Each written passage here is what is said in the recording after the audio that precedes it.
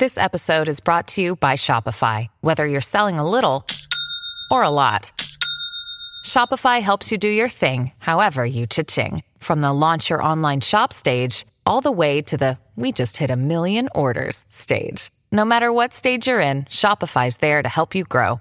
Sign up for a $1 per month trial period at shopify.com/special offer, all lowercase. That's shopify.com/special offer.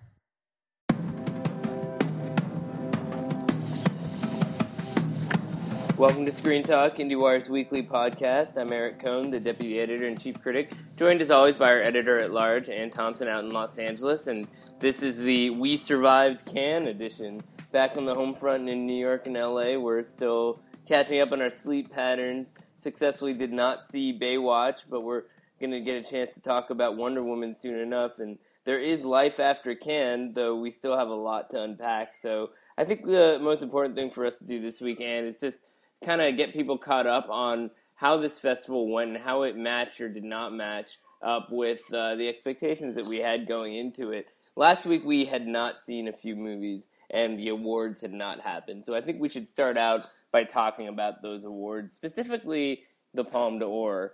Now, it's not the sort of thing that you can ever predict with complete certainty in advance because the jury is just such an arbitrary sort of thing. But even with that being said, none of us really thought that The Square from Ruben Östlund was the absolute front runner of the whole festival. And no, and I'll tell you something, Eric. What I think is interesting about this is that you wrote a very negative review, which when I read it, it was one of those reviews where you go, oh, that's what's wrong with the movie. That's actually very astute. And I read it, but talking to you and talking to other people during the festival who are film critics, I realized at the end that when that movie won the Palme d'Or and Ruben Östlund went running up to the stage and jumped up and down and, just was so exuberant because he probably wasn't expecting it either, that sometimes there's a conventional wisdom about what is the right narrative shape that a movie should have.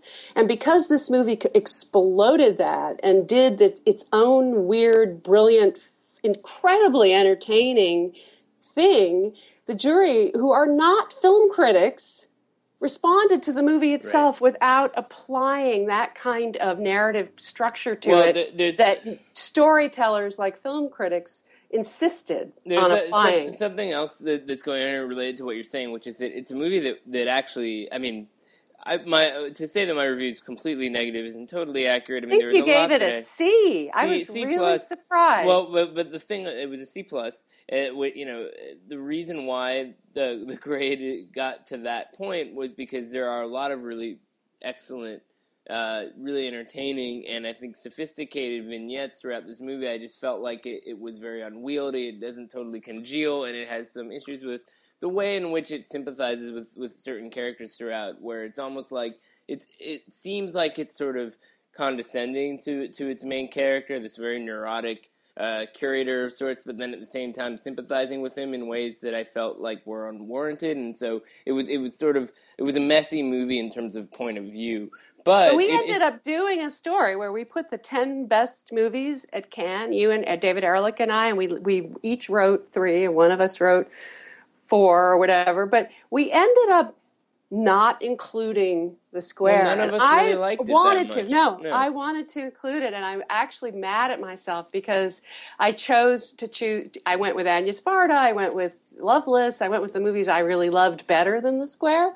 There were 3 movies that I loved better than The Square, but I considered doing it, and I wish we had. I don't wish we had because that wouldn't have been an accurate reflection of our favorite movies of the festival. I enjoyed the movie thoroughly. I just thought it had you had problems. Some reservations. I mean, the thing about the movie is that in some ways I think it won because it was an imperfect movie with a lot of entertainment value. It is a good consensus choice in that respect. It's also very long, so it is an endurance test that stays with you. So if you think about it that way, But we're still thinking about that movie. There are scenes in that movie that we will never forget, and that's what those people responded to. They responded to the scene with the Tourette's guy, with Dominic West and the artist. They responded to crazy scene with the condom fight. I think that, I mean, and nobody knows what we're talking about here, so that all sounds crazy. It is kind of a kooky movie, but I think it's also, it asks a lot of the audience and it's entertaining. You have to think about those two things in tandem in the sense that,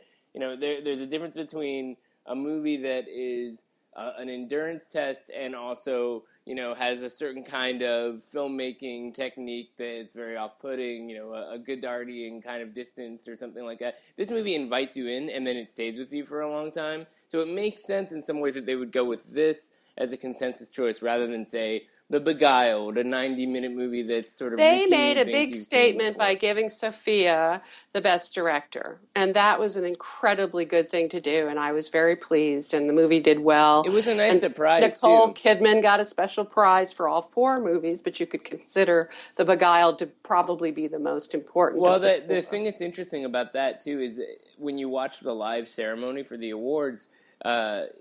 everybody starts to try to figure out who won what based on who's there. So we didn't. She wasn't there. Yeah, she wasn't there. But so she did a video. Nicole wasn't there either. Nicole and Sofia were both not there, so nobody was really necessarily anticipating that. Lynn Ramsey was there. Her film screened last. 2 awards, which was interesting. Well, so her film got 2 awards. 1.5. But, yeah, well, you could say shared screenplay. Yeah, and she got Best Actor, which is a big deal. But the screenplay award, it was interesting because everybody who I was talking to as this was starting to happen, they assumed she was a lock for director, if not Palme. Palme would have been a stretch for a movie like this, but director would not have been surprising because if you think about it, if this jury wanted to make a statement by either giving the Palme to the first woman to win the Palme since Jane Campion, who's the only person who's won the Palme, or director, which had 50 plus years. There was 50 years between. 58 years, something like that. It would make sense that she would be the winner because she was the one woman director who showed up. Now, the screenplay award that she split with Yorgos Lanthimos, I think is kind of fascinating because neither of those movies are easy sells, right? She won Best Screenplay and Joaquin Phoenix won Actor. Well, so for you were never really here, and Killing of a Sacred Deer from Yorgos Lanthimos. These were movies that... Those are critical hits. Exactly. Those are movies that the critics like. Sells. This is, again, about the disparity between what the critics like and what the jury likes. The jury is made up of actors and directors. Now, I would say that it is possible that Pedro Almodovar or Paolo Sorrentino or Park Chan-wook may sync up with perhaps with the critics in some ways, but I don't know. This, to me, these are movies that are not going to travel that well. The Lynn Ramsey you and I saw together at a pre-screening before the actual, because we left early. Both of us had our reasons for leaving early, and I regret that I missed the Fata Akin which Into the Fade, where the woman, Dion Kruger won Best Actress. But the Lynn Ramsey film, let's stay on that for a minute because I think it's worth talking about a little bit. You could argue you didn't like it that much, Eric. I didn't rave about absolutely. But let's be as subtle here as we can in terms of what that really means. Did I like it that much? I think there's a lot of accomplishments embedded in a movie that felt very unfinished to me. Me too, and we agreed on that. And then the other critics went wild, and one of the groups of critics that went wild were the Brits. No, and it doesn't surprise me. They were rooting for their own. I mean, that was it's part not of what just happened. The Brits, there was a bias there. I think there's a bias overall towards an accomplished filmmaker like Lynn Ramsey. It's been a long time since the last time she's made a movie, and people were rooting for that. Also, being the last film in competition to screen, people are exhausted. They want something very satisfying, and it's got a lot going on cinematically. But yes, I think it totally makes sense that it would be downgraded. It is extraordinary, and the acting is very good. I don't begrudge the prize. I think it was an appropriate prize for Joaquin Phoenix. And yet, you and I both walked out of that movie talking about the different ways that it could be improved. And I will be curious to see, in the editing room is what we mean, because there's great stuff there. What would, if either of these movies, which we know were not finished when they were submitted, whether either of these movies will actually go back into the editing room before it's released. You Were Never Really Here is a movie that feels like it could be edited so many more times over. It felt like I was actually in the editing room. I watching, know, So exactly. it's sort of an open question. I mean, I think you can tell that what's his name, Alessandro Nivolo, got completely cut out. Yeah, there's a lot of that. That's fine. I mean, I more credit to a filmmaker who can kind of do whatever she wants in that respect, and it seems like Amazon in particular has really, emboldened her to have that freedom. So that was a nice triumph for her, to the extent that she could get away with making the movie she wanted to make, and she got a nice reception at Cannes, which seemed like it was iffy until the last minute and all that stuff. I am more curious about The Square, because people are going to want to know about this movie now that it won the Palm. It went into the festival with U.S. distribution from Magnolia, but I still feel like it's sort of a question mark whether or not it's going to play, around the country in a way that could be as positive as its Cannes reception. I mean, well, it will need good reviews in order. It's an interesting question. If does the fact that it won the Palme d'Or change what its reviews will be? That's an interesting. question. Sometimes it seems to. It sometimes happens it doesn't. that way. It goes back and forth. I mean, nobody went to go see Winter Sleep when it won a few years ago, the Turkish film. But that was what it was. but Blue is the Warmest Color. I mean, there was a lot of controversy with that movie, but sure. There's no question that made a difference. This one, it's hard to say. I mean, it was a really fascinating jury, and it was fascinating to kind of speculate about. They clearly fought with each other. I mean, I got the sense that the Pedro vote really went to BPM, right? That's I mean, he was obviously very moved. If there's going to be a gay movie that he's going to be get behind, I mean, this was a very strong, kind of traditionally, emotionally resonant movie. It did get picked up by a U.S. distributor, The Orchard, and it could have a strong audience. It's a very satisfying movie in certain ways, but I don't know if it's going to necessarily balloon in the way that some people may be hoping. The film that I think ends up being the story of Cannes as far as how the festival could be a platform for it is the one that was not in competition at all whatsoever. The Florida Project. And when we last spoke about the Florida Project, it still was. It had a kind of bidding war of sorts going on around it. It entered the festival as the big U.S. movie, big being a relative term, but the U.S. movie that didn't have distribution. All the buyers went to the screening. People really liked it. The reviews were strong, and we went to the party. We saw buyers chasing Sean Baker around this place, and it ended the festival not closing a deal. And then as our planes touched down, there was some definite lowering of the price going on because the sellers, knowing that they had a seller's market and so much interest, were trying to get as much money as they could. And I was very, very gratified that when our respective planes landed, that A24 ended up with the movie, and we don't know exactly how much they paid, but they are in a position to give it a proper theatrical release and a proper awards campaign. Which is when the real work begins, because as much as the Cannes reception was warranted, the real world is not Cannes. And this is a really interesting movie in the sense that it's very satisfying to that niche of critics and cinephile types who responded to Tangerine, like Sean's style of working with amateur actors to kind of construct very cinema verite.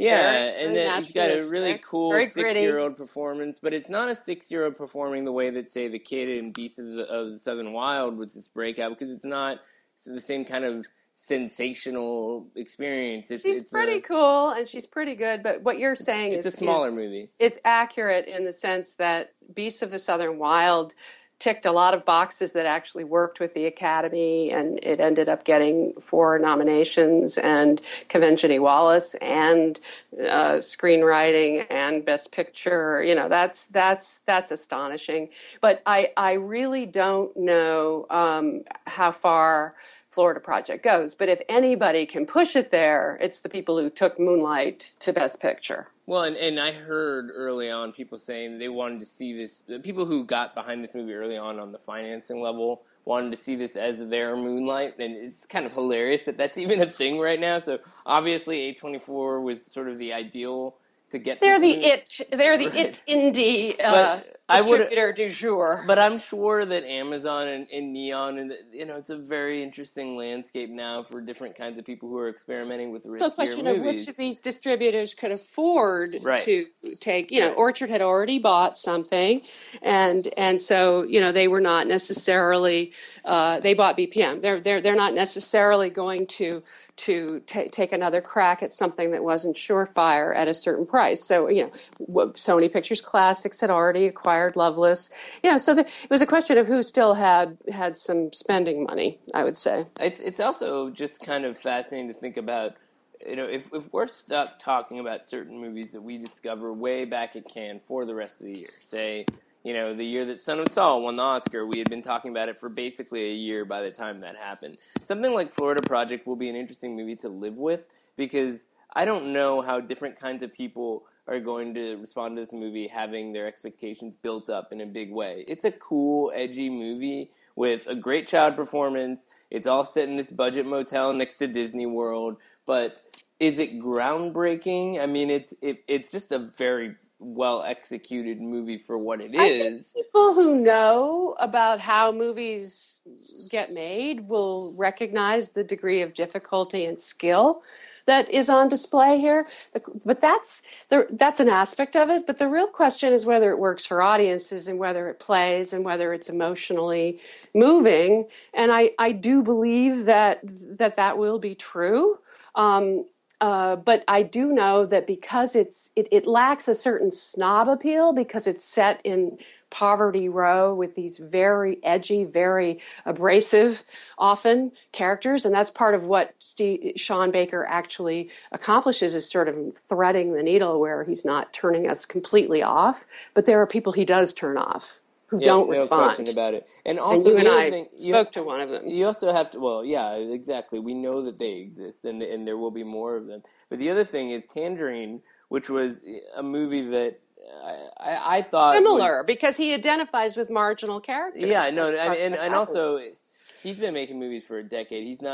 People may have discovered him recently through Tangerine, but he made a movie called Takeout 10 years ago about a Chinese immigrant who's a delivery man in New York. It was very similar. He's been doing this for a long time. I think in some ways he's a veteran for a certain kind of DIY ethos.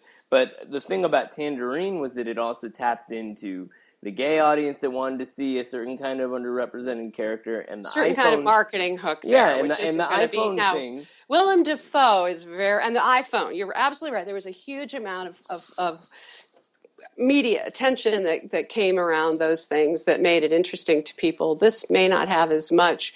Willem Dafoe is very good, though. And I would say if we're going to talk Oscars, I updated all my Oscar charts yesterday. So if you want to know what the post-Cannes landscape is, it's all there. But I would say Willem Dafoe. If they could get a supporting actor nomination for him, he deserves it. He carries that movie on his narrow shoulders. He's been nominated twice before. Yeah. He's liked. So it's not the riskiest thing he's done, but it's certainly something that people. He has a lot of heart, as they say in the trade.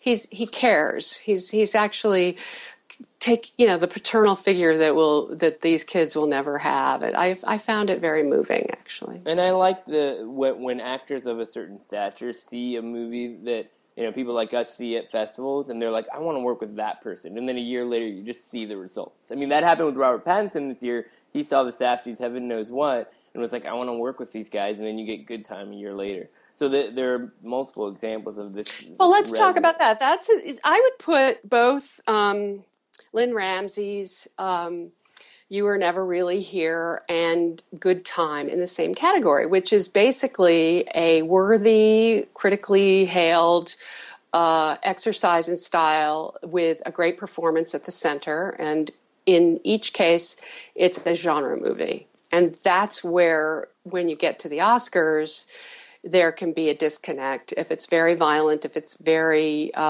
street gritty. Now, sometimes Taxi Driver rises above, or The Departed, or a movie that has that kind of cred, goes all the way. But it takes a lot to get there. And don't you think Good Time is a movie that has You Will Never Really Here is a movie that I respected a lot, But Good Time has more payoff. It's a very entertaining movie. It's funny. It's a little strange. It is. It might do well at the box office. I hope it does, and I think it's a great breakthrough for Rob Pattinson. He's fantastic. Yeah, he's really. It's a directed But that doesn't performance. take. I mean, just to put my Oscar hat on, it's a long road to get A24. Again, they know what they're doing, Right. but it's a long road to get to the Oscars on. It also depends on who he's up against, and we can't really fully assess that field yet. So that'll be an interesting kind of challenge. But somebody like him is one thing that is an asset is that you can put him on the road, right? I mean, he already got his Manohla Dargis New York Times profile. So I think the New York Times is chasing traffic. They did Kristen Stewart and Robert Pattinson and Kirsten Dunst. Well, we're all in the same game in that respect. But I'm happy to report that we did a lot more than all that stuff. But also we get to keep talking about these movies, and Cannes is only one starting point. So we chase all kinds of different movies while we're there, and then the conversation fluctuates and goes in all kinds of different directions. I mean, I'm curious about some of the other potential award season players this year, because there's more than just the obvious one. One that came up, it's sort of unexpectedly over the course of the festival, was this film that played out of competition, Faces Places from Agnes Varda, this very personal film she made with JR, and we talked about this a little bit last week, but the idea of this 88-year-old French New Wave legend being in the Oscar race for a documentary, I think is something very exciting that if it continues to gain momentum. I think she's at the head of the Oscar race. Yeah, I don't think there's anyone even close to her. I was talking to Tom Powers, who's sort of the doc czar. And he gave it an award. Programs Miami. Well, there was a doc. This is the third year that there's been a sort of sidebar jury judging the docs that is affiliated with Cannes but not part of the Palme d'Or process, and they gave it to, there was no question, they gave it to Faces Places, which is a great movie. It is not only visually eye-popping, and it's sort of a road movie with performance art, and this guy putting his giant photos up on different buildings and interviewing people with Agnes Varda, but it's also a little bit of a memoir for her, and it's very moving. She's 88, she has a cane, she's going blind, and she's just at the top of her powers. It's very could be her last movie. Exactly, it's very explicitly a movie about somebody who is working as though she may never work again. I mean, there's a scene where they visit a gravesite and she says, I'd be okay being here. I mean, it was just like she's reflecting on her own mortality in a way that's kind of fascinating, but also charming and endearing and not grim at all. I mean, she has an eye disease and she goes to the eye doctor, and you see this scene where she's getting an eye injection, and JR thinks this is, traumatizing to her or something. And she says, no, it's no big deal. I just think of the Buñuel film where the eye gets slashed, That's what the movie's like. Yeah. And then she goes and gets all these people in a human pyramid with placards, and they're reenacting what it is that she sees when she looks at an eye chart. It was incredible. They were bobbing, and they were out of focus. Yeah, so the movie kind of weaves and bobs in all kinds of different directions, but it's very involving. It's an interesting question, too, about something like this in the documentary Oscar race, because it's such an untraditional documentary, and there's nothing else to top that. Tom Powers was comparing it to. There's certain precedents. I mean, it could be camera person.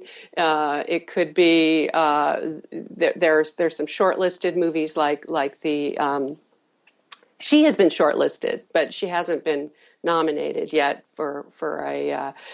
There's some other more artful films like that there's precedence for. Yeah, although I think it's a film that she's been building up. The Wim Wenders with the photography. Right, remember that one? Salt of the Earth. That's a good example. And he also got nominated for Pina. I mean, she made Beaches of Agnes like a little less than a decade ago, and this is if you've seen that movie. I think it was The Gleaners. It was either Gleaners and I.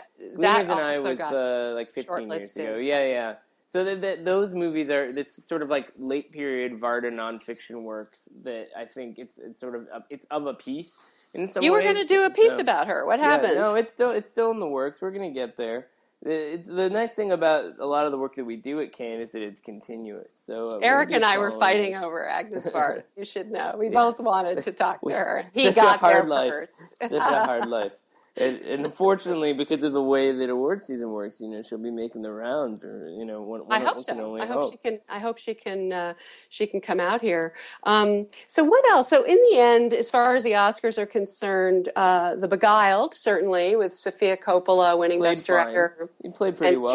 Kidman. I think that movie's a perfect soft lob down the middle Oscar contender. Focus features behind it. The question is whether they're still as adept post Adrian Bowles. Well, I'm getting deja vu because last year you used the term soft lob down the middle for the for a completely different film that played in Cannes competition with Joel Edgerton and see, I can't even remember what it's called now. Now you're acting like me. It tells you something about how much this movie stuck with me. Well, what movie are we talking about? We're talking about another Focus feature movie called Loving. Loving, thank you. This is how much I found this movie nice but forgettable. Is that I can't. No, in the end, it didn't have the right stuff, and it got a screenplay. People liked it, but not that much. It's just the way it is. But Beguiled is edgier. I mean, it's more people can kind of get behind a movie like this, right? Because it's kind of nutty. It's got this B movie quality to it. I'm not saying it's necessarily better from a qualitative perspective. No, here's what it has. Both of those films were period. I mean, this is period. It's singing. It's cinematography, Philippe Lassorde. It's just gorgeous. It's the production. It's what you expect from Sofia Coppola. It's why she won Best Director.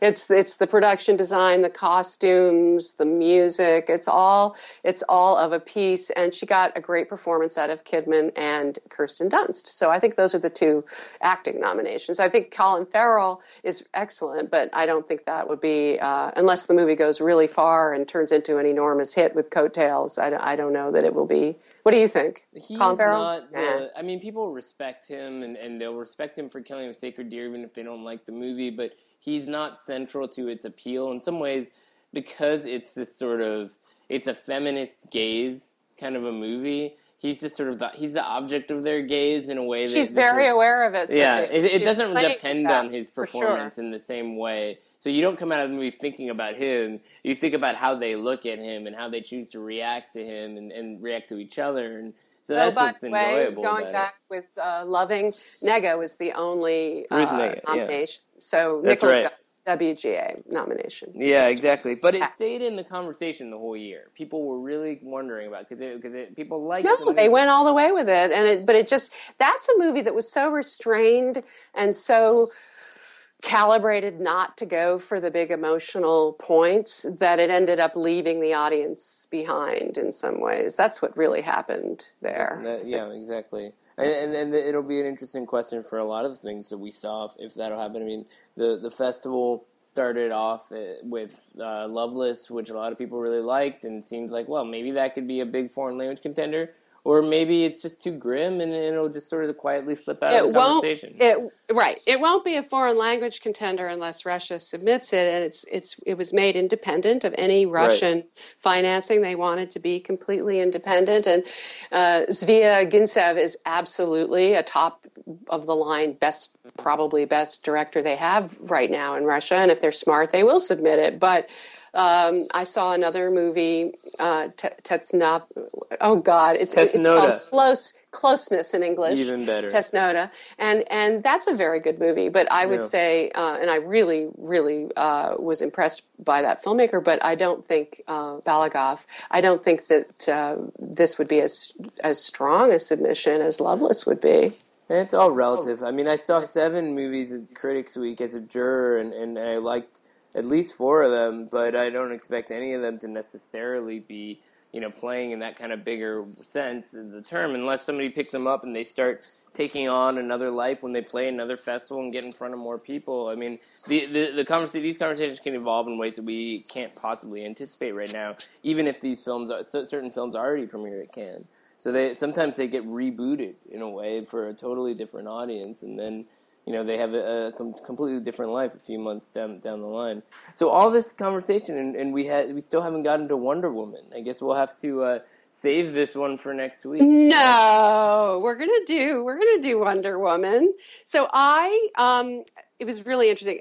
First of all, it was so frustrating because we were in Cannes. There were all the Twitter, comments. You can tweet before you review it now. The reviews, and then the reviews were breaking and everything. So finally, I get in to see this movie that had been getting a very, very positive response. And anyone who knows me knows that I'm rooting for Patty Jenkins. I'm rooting for Wonder Woman. I have a collection of Wonder Woman statuettes. I have Porky Pig Wonder Woman. I have Betty Boop Wonder Woman. I did not know this about you. I am a fan of Wonder Woman. But basically, why is there so much at stake? We want this movie to succeed and show those studios how myopic and narrow-minded and foolish they really are. And, maybe this could do better than any of them expected, and I believe it will. When I saw it yesterday at an all-media screening,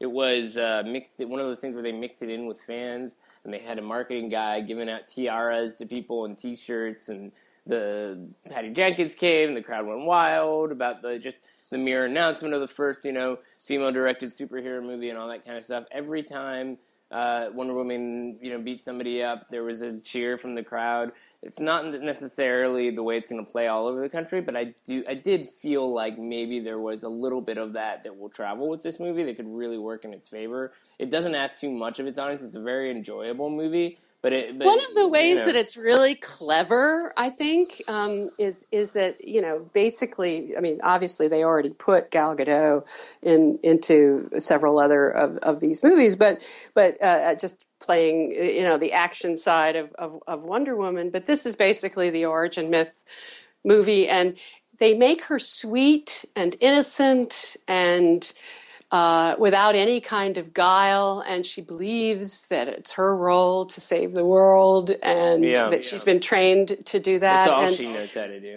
And then, obviously her introduction to the male sex is in the form of Chris Pine, and some of the dialogue is delightful, where he's sort of saying, well, usually I'm considered to be a little bit above average. No, it's a little bit like The Beguiled in that sense. It's got that kind of, it's like a little bit cheesy, but kind of softcore porny, but in a way that's playing, the audience is in on the joke. They're winking at you, so it's okay.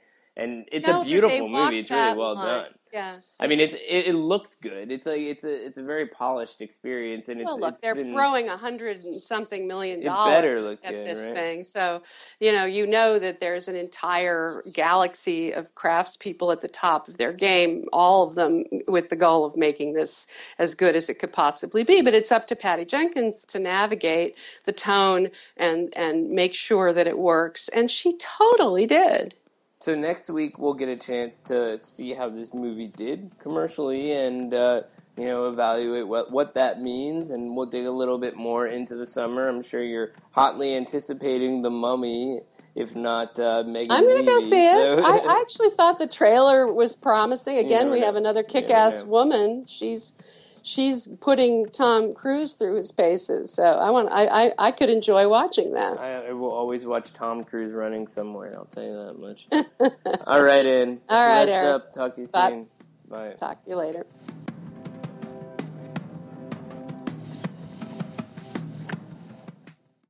Our kids have said to us since we moved to Minnesota, we are far more active than we've ever been anywhere else we've ever lived. Moving to Minnesota opened up a lot of doors for us. Just this overall sense of community, of values that, Minnesotans have. It's a real accepting, loving community, especially with 2 young kids. See what makes Minnesota the star of the North. New residents share why they love calling it home at exploreminnesota.com/live.